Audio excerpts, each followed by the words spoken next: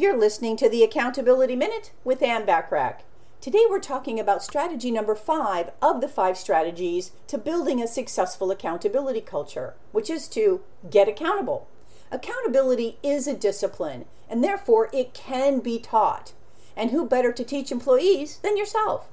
Being a successful business owner, you're in the perfect position to become a model for accountability your employees can see and emulate.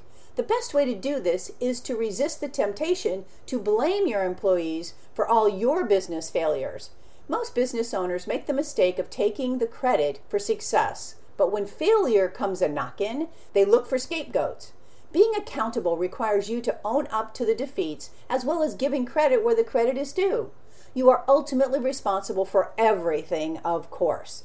Success and failure, as it is your business, but acknowledging those who are helping your firm succeed is very important to your continued growth and success. Creating a successful accountability culture involves using the 5 strategies that I've talked about over the past 5 days. Implement them and you will observe a change in the way your employees work and the results they produce for your firm. It will make your job so much easier and you can focus on taking your business to the next level of success, and of course we all have a next level.